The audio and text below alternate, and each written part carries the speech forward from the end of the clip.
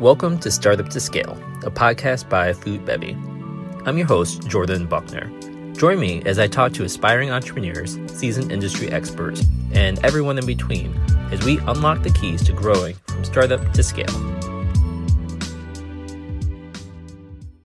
Building a CPG brand is a bit like playing a game of which came first, the chicken or the egg. You need inventory to feel confident making sales, but you also need sales to have the money to pay for the inventory. This is especially true with products that have a short shelf life, like a lot of food and beverage products listening in. So what's the answer to utilizing proper forecasting tools and how much product you should really make? So I've invited on Ian Lehman, who's the co-founder and CEO of Pantry, to discuss how to improve your forecasting. Ian, welcome. Thanks for having me, Jordan. So tell me a little bit about the problems that founders are facing when it comes to accurately forecasting their demand. Yeah, it's a really good question. I think especially in this environment, like where VC money is a little tight and like companies are trying to grow profitably rather than trying to grow at all costs, where you could increase your sales by spending $1 million on Instagram ads. Forecasting demand has become more important as people want to basically increase the margins on all of their business, on all of their production. It's really interesting. I think ultimately like sales and operations planning is like the root of how we've seen a lot of brands trying to grow quickly. So you could get like a $1 million deal with Whole Foods, but like that could actually end up bankrupting a small CPG brand if you're not like planning your inventory correctly. So forecasting is super hard and super important, ultimately as it like relates to cash flow and just making sure that like you're not left flat-footed. So it's been really interesting to like dive into the space. Yeah, I've been just looking at my own experiences running my brand T-Squares. And like you mentioned, like when you actually get a new customer, it's really challenging because sometimes you know how much they'll place for an initial order, but then the reorders after that are completely variable. And even like if you're in say Whole Foods and you're launching in Target, right? Like their reorder rates and are going to be completely different. And so it leads to a lot of just confusion in terms of like how much you can rely on historical data and how you can use that to forecast the future. And I've seen just a lot of kind of put your finger in the air and see where the wind is blowing kind of mentality of kind of making up as you go. Totally. I've seen so many times like you get a really big initial order and then like maybe even a really big second order. And then all of a sudden they drop off for 6 months. And that can like cause panic because if you're running production on the size of those first orders, you've just sunk all of your working capital into inventory that could expire. So I've seen this like across like every different category as we've kind of dug into this problem. Yeah. And as you mentioned, right, like the ability to just have like a large lump sum of cash is even harder to come by these days with investment dollars drying up. And so you don't want to be sitting on a ton of inventory, but you also don't want to have no inventory because if opportunities come up, then it's like, oh, well, we'll have to wait 3 months to produce, right? Because let's be real, a lot of the manufacturing cycles are maybe every 3 months, 6 months, sometimes once a year for certain products. And so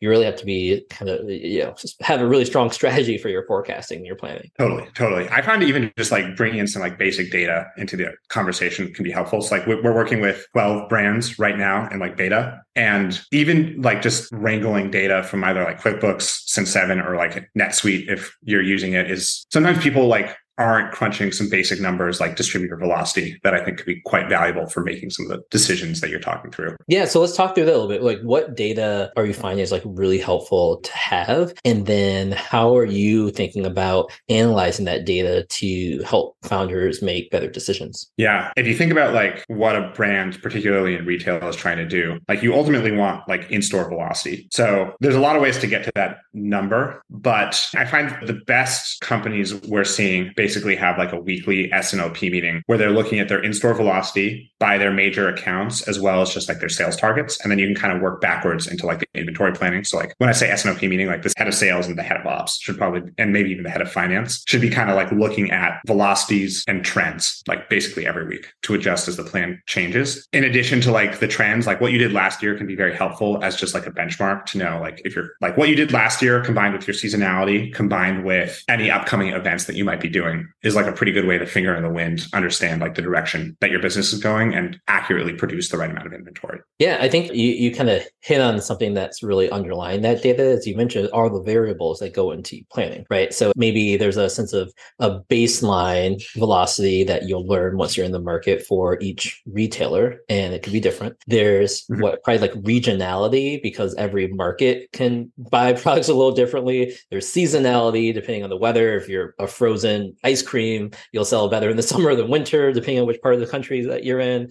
And then what other kind of factors are you looking at? Are those all of them, or are there any more? Oh, no. So it's actually really interesting. I think there's all the factors you can look at. And then there's like, how do you get to like a base level of accuracy? It's like when we go out, a lot of people are asking if we use like point of sale data from stores or like the sell through rates. And if you have like 2 or 3 years of historical data, you can get pretty decent accuracy by just looking at like the POs, because you can start to estimate the POs into distributors. You can start to estimate a lot of those other factors. And then you kind of nailed it. It's like seasonality, which region you're in. Conceptually, like if a brand wants to spend a ton of work, they could look at things like weather patterns and like census data to understand like, is this, because like you could be selling into like a distributor or something, but there's like saturation points. It's like if you're already in all the Whole Foods in a specific region, then like there's not much more to go in that area. So understanding like your saturation is maybe like the biggest variable that you can mention. Otherwise, it's the basics: seasonality, history, growth rates, upcoming events. So, maybe it's probably getting some of the secret sauce of pantry, but how do you think about like combining all those things to kind of forecast those sales? Are you looking at just like a weighted average across the different variables? Kind of what are you testing out in terms of like finding accurate models of looking at the demand? Yeah, that's a really good point. I mean, for us, we're constantly like tweaking it. So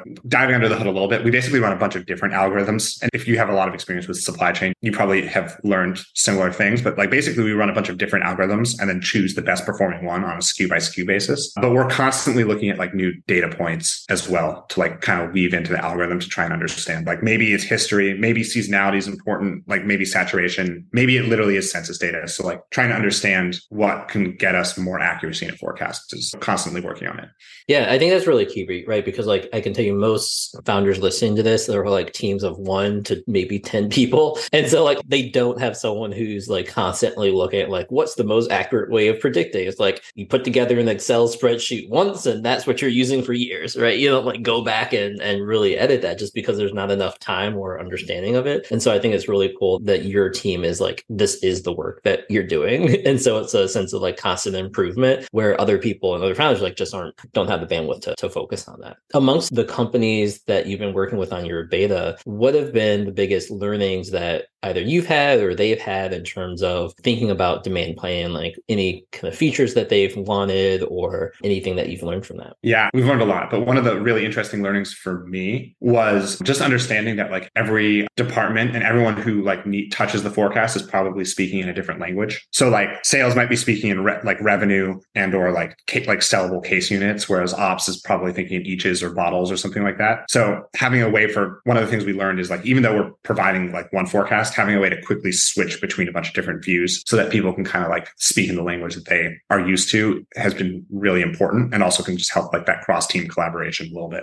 Yeah, I think that's interesting, right? Because as the decision maker moves from the founder to actually multiple people kind of touching the different variables, that language that people use is really important, and having a streamlined communication, right? And long-time listeners of the podcast, we did an episode earlier this year about a company that was selling coffee into KeHE, and KeHE, their rep told them of certain volume, and they used the word units, but to them, units meant cases versus to the company, units meant bags of coffee. And so they said like, oh, we need something like 10,000 units. They're like, cool, 10,000 bags of coffee. But their case size was like 6. And so then their sales were like, oh no, we actually make cases. So it literally went up 6 times. And it was really hard for them to process that. And they're working like crazy. And there's a whole nother side of that story. So if you want to listen to that podcast, go back and find it. But, from personal experience as well, running T-Squares, I ran the sales and co-founder ran out. And it was interesting because even as we were thinking about growth, right? Like with my sales hat, I was like in finance, I knew that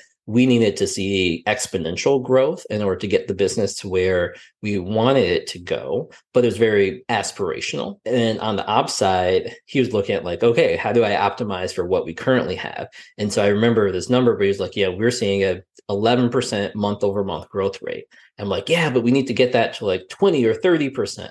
And he's like, well, I don't want to make forecasts based on that amount if we don't have the sales. And we're like, but the sales are coming. And so it's a constant kind of battle between those like sales and operations side. So I'm curious to learn, like, what have you seen in terms of that, like the sales and operations planning from those clients as well? Yeah, it's been something, it's really interesting. Like accuracy versus aspiration is like, I think a constant struggle at all, like basically like every brand. It's like, you may want to double, but like, where is that understanding where that growth comes from? Like if you basically produce to that aspiration, like you can put yourself out of business. It's like, I'm sure you saw it. T-squares. I think the way we've started to figure it out is basically if you understand like almost the revenue segments from like where your growth is coming from, I think it makes it a lot easier to have that conversation between like head of sales, head of ops. So like if you understand like the way we think about it, at least for Pantry, is like, here's your baseline business. So like you don't touch anything. Like this is how much you're going to sell through all the distribution you already have, all the retailers you already have. But obviously you're putting in a ton of work to like improve that and get new distribution points, run promotions, like run advertisements. So if you can kind of stack your existing business on top of like all the new business that you want to do. And we've run into like some of the bigger, like $100 million,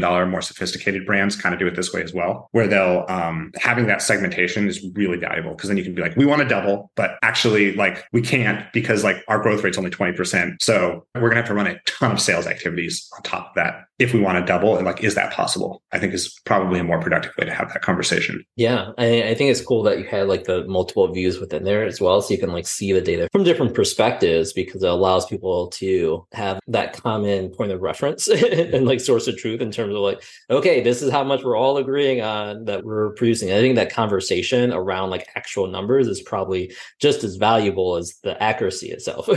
It totally is. And changing because things change. It's like no one can predict the future 100%. It's just like how quickly can you iterate and adjust as you get new information. As you're thinking about kind of building out the models, are you also looking in terms of like running different scenarios, or are you seeing clients kind of saying like, oh, well, if we launch in this account, then our inventory needs will go up by this amount? Are you kind of looking into that? Yeah, totally. Scenario planning, I think, is a pretty requested ask. We basically look at it in terms of like, what's the worst case scenario, the likely case scenario, and then the best case scenario. It's like the confidence interval on the forecasts. But I thought it was really interesting. We've crashed a couple of our customers like weekly planning meetings. And the question I heard the most from ops is like, what actually happens if everything goes right? So it's like not necessarily what happens if things are like kind of smooth sailing. It's like, yeah, what if we actually land all these accounts that we're talking to? So I think that's where scenario planning becomes really important, is like figuring out what you do if you actually get all the business you have in the pipeline. Yeah. I think what's interesting is as well that I found is just like that lag time between when you might need to deliver order versus when you need to start production of it. Because like we talked about earlier, it could be months. And so like, have you seen clients talking through those issues in terms of like, okay, when do I even need to produce this stuff if I need it by this date? Oh yeah. I mean, we have customers who have like, I've seen like all the way up to like a year lead times necessary, which is crazy because it's like inventory you need to purchase of like raw materials that are just going to be sitting in a warehouse, and the amount of cash you need to like lay up front for that is kind of staggering. I find that they tend to over order because I think the cost of stocking out is just like so high. But if you can reduce that order by even a little bit, it can be quite valuable to a brand. It's like, that's $100,000 of working capital that you now have to spend on growing your business rather than sitting in a warehouse somewhere. Yeah. I mean, it's interesting, right? Because you say like a year lead time to some of our listeners, they might be thinking like, wow, like that's a really long time. Like, why does it take that much? And sometimes it might even just be like one ingredient. I was talking to a founder and they're like, yeah, we had to place our orders for 2024 almonds. Right. And it's like, we need to get the contract so we can get in the price. Like, sure, you can find other stock on like from a wholesaler or distributor after that. But they're like, in order to get our best price, we need to like place our orders now for the whole year. And that might limit the rest of their product that they're ordering as well. Yeah, exactly. And even like more common is like 1 to 3 month lead times if you're like manufacturing overseas or something like that. And even that's like nerve wracking. So like if you don't have enough, on the flip side, if you don't have enough product and then you need to wait a month for like the container to get here from overseas, like that can be pretty stressful as well when you're missing revenue the whole time. Ian, are you finding that when listening to these conversations that the founders you're talking to at least are like used to using data in decision making, or is that process and almost like muscle around it still a little new? I'd say like 75% new, 25% for the more sophisticated. Like they're doing it, but even then it's like a lot of their time is going into like wrangling it and not as much as going into like using the data in those decisions. Like almost everyone we talk to is like emailing spreadsheets back and forth to like who then like you email the spreadsheet and then you like spend like a whole day crunching all the numbers and like building out all the views you want. And a lot less of the time is going into like, all right, here's the velocities, here's our targets, like here are all the different like slices we need. So I haven't really seen anyone actually totally using the data in the way at least I'm used to from like the SaaS world, but there are varying degrees of it for sure. Yeah, like I was just thinking back because if I'm being honest, I was probably searching for data that supported my viewpoint and ignoring the data points that didn't. And so I think I should say I know that happens a lot within companies, right? Because they're like, oh, I have this idea, and right, the thing about data is you can always find data in a certain view or a certain time frame that supports your case. But I think what's really interesting in that the business is going more and more is having kind of a common set of data truths that you're all kind of basing decisions around. And sometimes those will be like a positive indicator, sometimes they'll be negative indicators, but it's very reminiscent of like this is what's happening with our business and we shouldn't like shy away from it. We should like address it head on. Yeah, exactly. You can only ignore the truth so long until you have too much inventory sitting in a warehouse somewhere that's going bad. I love that. I want to take a sec too and just learn a little bit more like what led you to start Pantry and to help you kind of figure out the issues that founders are dealing with on the demand and forecasting side. Yeah, it's a really good question. I think it's been quite a long journey. I actually did a startup before Pantry. We were doing like predictive lead scoring, although we started with, as a startups are constant pivoting, we started as like a database of researcher profiles that like we sold to biotech companies to figure out like who was using their stuff. And we kind of transitioned through the years into like predictive lead scoring. And then we ended up getting acquired by HubSpot. And I always knew I wanted to do another startup, but like you kind of have to have like some unique insight into the world to like do it. So for my time at HubSpot, I was basically just like keeping an open mind. It was like kind of just like looking all over the place. And I've always loved food. Like I used to sell cookies on the playground. Like I love to cook. And honestly, like I like people who like food and it's a huge industry. So I was interested in that like sector. Can I just stop you right there real quick? Sorry to interrupt, but like I love a good founder story where they used to sell like food or candy at school. I was the same way. Like I was like my mom was a baker, and so she would like make cookies and I would sell them at school too. Like that's so cool. Like, known in my like having them in my backpack. So anyway, I just love that. Yeah, that's so funny. My parents literally thought I was selling drugs because I would come home with like wads of like $1 bills and stuff like that.